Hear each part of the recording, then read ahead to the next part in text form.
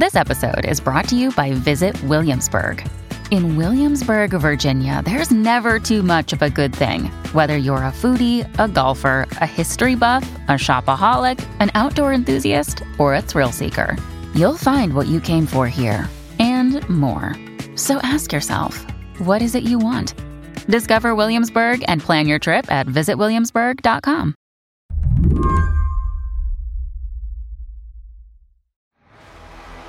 For I am not ashamed of the gospel. You only need to spend a few seconds on Grace Point Ministries' YouTube channel to understand that this is not a conventional church. It's the power of God for salvation to all who dare believe it. So we share in suffering. We fight like a good soldier of Jesus Christ. Turning away from youthful passions to truth and compassion, students in college gathering together, losing our lives because we've got all to gain. Grace Point is an evangelical Southern Baptist ministry with more than 800 outposts in college towns around the U.S. And that's how Grant Hauweilin found his way to Grace Point's church in Berkeley, California. So while Grant was at Berkeley, he started attending Grace Point Church, and he became a full-time congregant. That's Dhruv Mehrotra, an investigative reporter at Wired. And after about a year of being a member of the church, he felt comfortable enough to come out to his church leader as being a gay man. And when he did that, the church leader was accepting of him, which was surprising to Grant.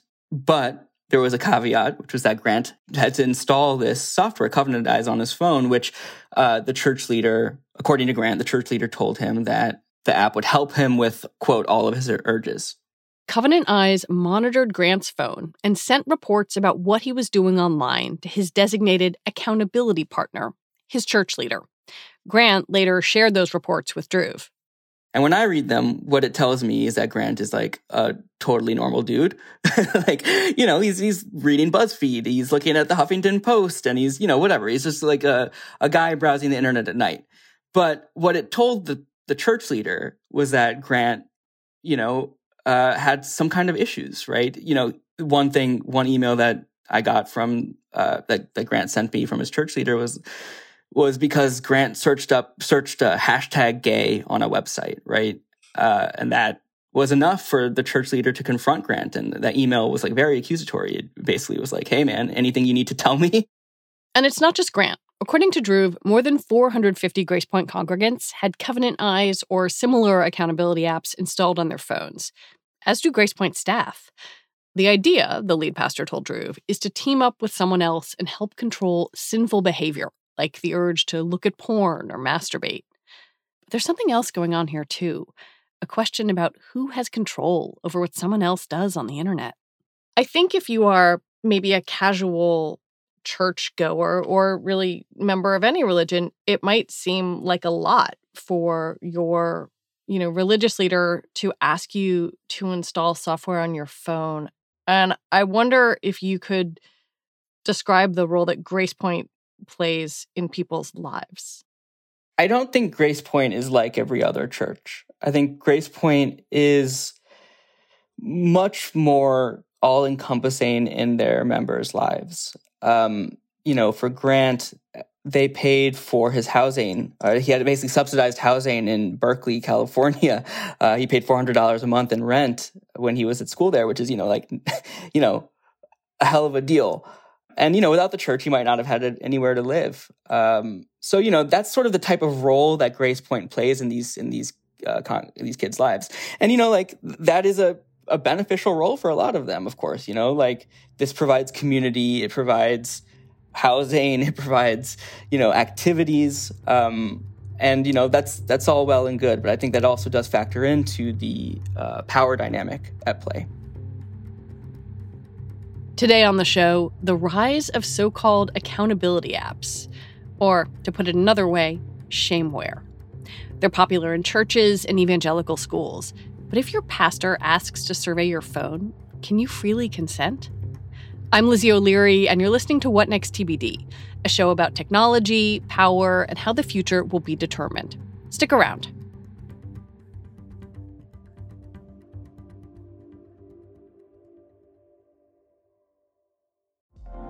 Apple Card is the perfect cashback rewards credit card. You earn up to 3% daily cash on every purchase every day.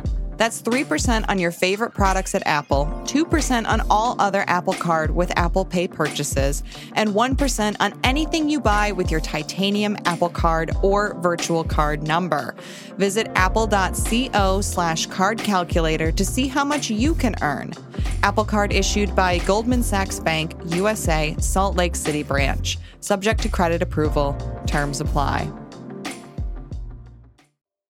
If you take a quick browse on the App Store for Accountability Partner, you'll find a range of apps intended to share what you do online with someone else. Some are intended to help users stay on a diet. Others are explicitly about porn addiction. And then there are apps like Accountable to You or Covenant Eyes that are more broad-based.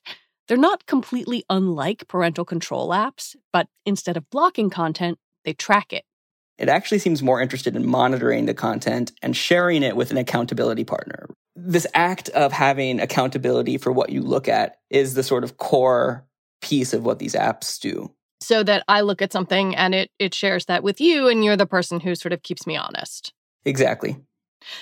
How exactly does the technology work? Can you walk me through like what someone might do on their phone and then what the person monitoring it might see? So Covenant Eyes, one of the sort of larger players in this very niche ecosystem of apps, it'll take a screenshot of every single thing that you do on your device, multiple per minute is what they say. And, I decompiled the app and I looked through it and there's nothing to suggest that that isn't the case. So it is taking screenshots of your device. First, what it does is it analyzes those screenshots locally on the device to detect pornographic images, right? It wants to be able to see if what you're looking at is pornographic.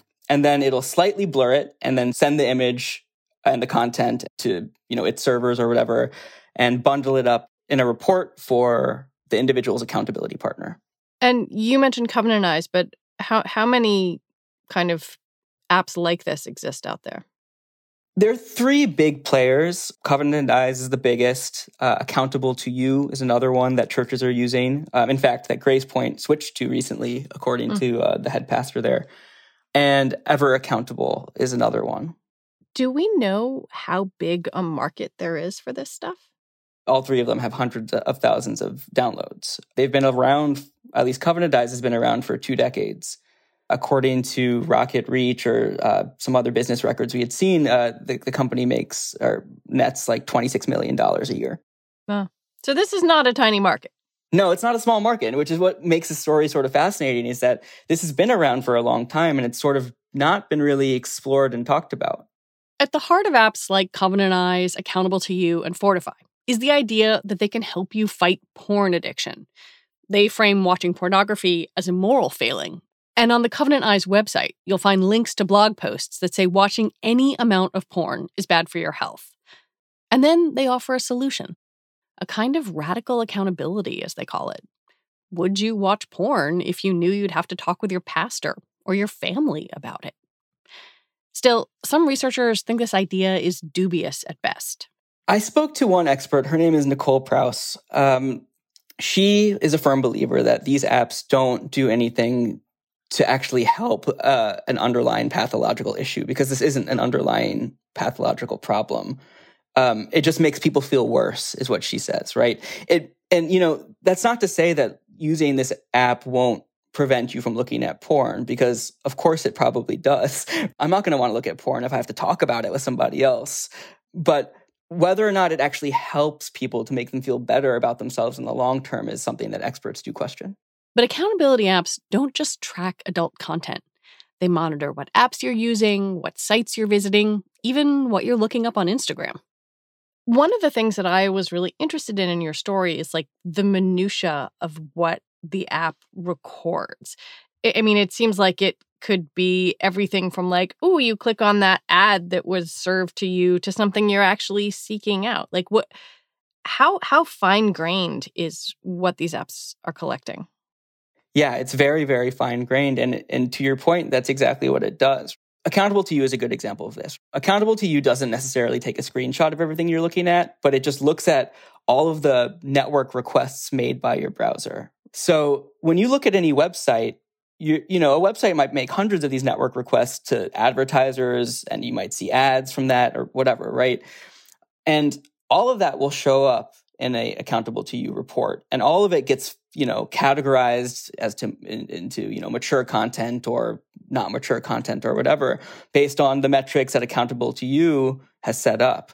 So the people that I had spoken to saw just mundane stuff be flagged as mature. Covenant Eyes flagged Grant's psychology textbook. Really? Yeah, from school. Yeah. Do you have other examples of things that were innocent or random that then got flagged? Accountable to You did send a report to someone's accountability partner when they looked up, like, they Wikipedia'd atheism, essentially. When we tested the software, because of Grant's story, I looked at, keywords with, like, basically URLs with gay, transgender, and lesbian in the URL. And the most striking example for me was the CDC's website for youth resources for gay and transgender people was flagged as mature content. You say you tested it out. What did you do? I basically downloaded the app on one phone, and then I made another phone my accountability partner. And I would just navigate the web like how I normally navigated the web, except, in some instances go to, certain sites just to trigger an alert. And then I just waited for the alert to come through on my other phone. And in the case of that CDC site, it was almost immediate. I got a text message that said, someone you're holding accountable has looked at a mature content. Wow. Do you think it gave a fair portrait or accurate portrait of what you were doing on the internet? I mean, it was correct in that, the sites I navigated to on my browser showed up in the reports, and things I looked at on my phone showed up in the reports, right?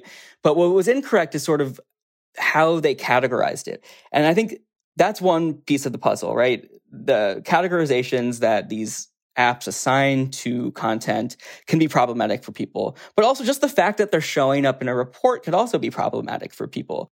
What do you mean by that? Tell me. I can imagine a world where this software is fine, right? If you consent to it, you and your accountability partner have a consenting relationship where you understand what's on your phone, and this is very much part of your lives, and you're both honest about it. That's fine. But in situations like churches where people I spoke to weren't able to consent to it, the fact that their pastors or church leaders might be getting a report that just flags minutia just makes them feel like they've done something wrong, that they're guilty. They're guilty by virtue of it showing up in a report at all. When we come back, where is all this data going?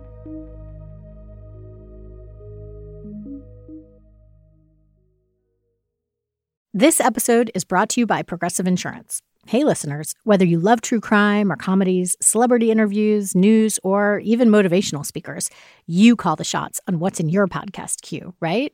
And guess what? Now you can call the shots on your auto insurance, too. Enter the Name Your Price tool from Progressive. The Name Your Price tool puts you in charge of your auto insurance by working just the way it sounds. You tell Progressive how much you want to pay for car insurance. Then they'll show you a variety of coverages that fit within your budget, giving you options. Now, that's something you'll want to press play on. It's easy to start a quote, and you'll be able to choose the best option for you fast. It's just one of the many ways you can save with Progressive Insurance. Quote today at Progressive.com to try the Name Your Price tool for yourself and join over 28 million drivers who trust Progressive. Progressive Casualty Insurance Company and Affiliates. Price and coverage match limited by state law. When Dhruv tested the apps, he found that in the Android operating system, they relied on a phone's accessibility features. Accessibility features are meant to help people with disabilities navigate their phones with ease. But when accessibility features are turned on, you can end up granting sweeping access to your phone, meaning some security gaps get wider. Both Covenant Eyes and Accountable to You exploit these accessibility features in the Android operating system. And I wonder how, in order to do what they do, I wonder how the big tech companies think about how these apps work. Yeah, that's a great question. So, to be clear, the iOS version of the app does not exploit the accessibility features. And we also didn't test that version of the app. Apple didn't respond to a request for comment, and I think likely that's just because the app is fine for them. Google, though, on the Play Store, after we reached out for comment about how these apps were functioning, which is abusing the accessibility permission, they took down the apps. And that's because the accessibility permission is specifically for, features for those who are blind or deaf. And that this is very much not providing a service for people with any kind of disability. When I think about this just from a data collection standpoint, it seems like there's a remarkable amount of data collected. What happens to that data? It's a good question, and largely we don't know. All these companies say they don't share the data with third parties, but if you look at the privacy policies, they do actually make some concessions that they share it somewhat, right? Like another app that I looked at was called Fortify. It's slightly different than Accountable to You and Covenant Eyes, in that what Fortify does is it just is meant to track your masturbation habits, right? And the goal of it is to prevent you full stop from masturbating. And what that app will collect is, when a person masturbates, what time they masturbate, what device, that kind of thing. It's all self-reported. So it's like you're telling the app that that's what you're up to? Yeah, exactly. And, it provides you a log of your behavior. And I guess in theory, those kinds of analytics would help you analyze yourself better. But that app, we found, is stuffed with all sorts of ad tech. And the problem there is that there's all sorts of data that gets incidentally shared with companies like Facebook. Like, for example, when you fill out that form that tracks your progress in your journey of stopping masturbating, Facebook is notified. They're not notified of the content, but they know that you filled it out. And kind of more shockingly, Facebook also got the username and password in plain text from individuals who use that app. Apart from data security, another question that comes up again and again in the use of accountability apps is of consent, and whether the power imbalance inherent in a congregant and pastor relationship allows people to make a free choice. You talk to a lot of people who use these different apps. Did they feel like they understood what they were getting into? Yeah, definitely. I think everyone knew what the app was doing. They might not have known that it would flag content the way it did, or that their pastor or church leader would react the way that they did when they saw the reports, but they all were aware. But they, at the same time, right, most of them did not consent to put the software on their phone, right? They didn't have they didn't feel like they had a choice. Well, let's explore this issue of consent because, right, they knew what they were getting into, and yet what? They felt like they were in a pressured relationship because someone, a pastor or a church leader, kind of strongly encouraged them to do this? Yeah, that's exactly it. One expert I spoke to at the EFF just summarized it pretty well. The Electronic Frontier Foundation. Yeah, at the Electronic Frontier Foundation. She said that, one criteria of consent is that you should feel empowered to say no. And these people often did not feel empowered to say no because of the relationship and dynamic of the church that they were part of. I think people have probably thought about that in relationship to religion for a long time, but adding technology and how much we do on our technological devices right now just adds this whole other dimension. Yeah, 100%. I mean, I think, confession has been part of many different religions for a long time, right? And in some ways, this is just another extension of what confession is.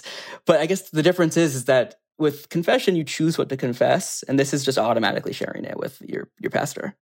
Well, Grace Point may be the most prominent example of a church pressuring members into downloading these apps. It's not the only one. Churches around the country use them, as do places like Evangelical College Bob Jones University. In the past year, more than 50,000 people have downloaded Covenant Eyes, according to app analytics firm AppFigures. And Rocket Reach estimates that the company, whose service costs $16.99 a month for up to 10 members, has an annual revenue of $26 million. I learned about other smaller churches around the country who have used them, or individuals whose parents had made them use the app, but made their accountability partner be the church leader or the pastor. But I hadn't heard about it being used systematically in the same way that GracePoint uses it. But I will say too that at least for both apps, they do market to churches. You can find a lot of material on the internet from churches saying that sign up with promo code our church or whatever and get a discount and be added to our group.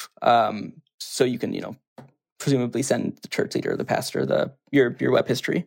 GracePoint posted an interesting response to your reporting, basically saying that they wanted people to have friends and not members of the church as their accountability partners because of this power dynamic. But then they also had this point in their response saying basically that this stuff is popular. And it made me wonder, where you think the market for accountability software is going. Is it just growing? That's a good question. I honestly don't know if it's growing. But I will say that after we published the article, a lot of people reached out to me and they said that they loved the software, that they hated the article. I think the point still stands that this is about consent.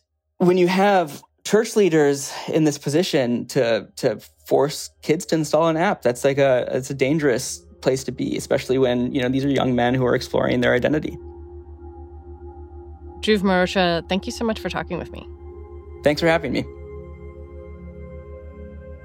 Dhruv Mehrotra is an investigative reporter for Wired. And that is it for our show today. What Next TBD is produced by Evan Campbell. Our show is edited by Jonathan Fisher. Joanne Levine is the executive producer for What Next. Alicia Montgomery is vice president of audio for Slate. TBD is part of the larger What Next family, and it's also part of Future Tense, a partnership of Slate, Arizona State University, and New America. And if you're a fan of the show, I have a request for you. Become a Slate Plus member. Get your podcasts ad-free. Just head on over to slate.com/whatnextplus to sign up. All right, we will be back next week with more episodes. I'm Lizzie O'Leary. Thanks for listening.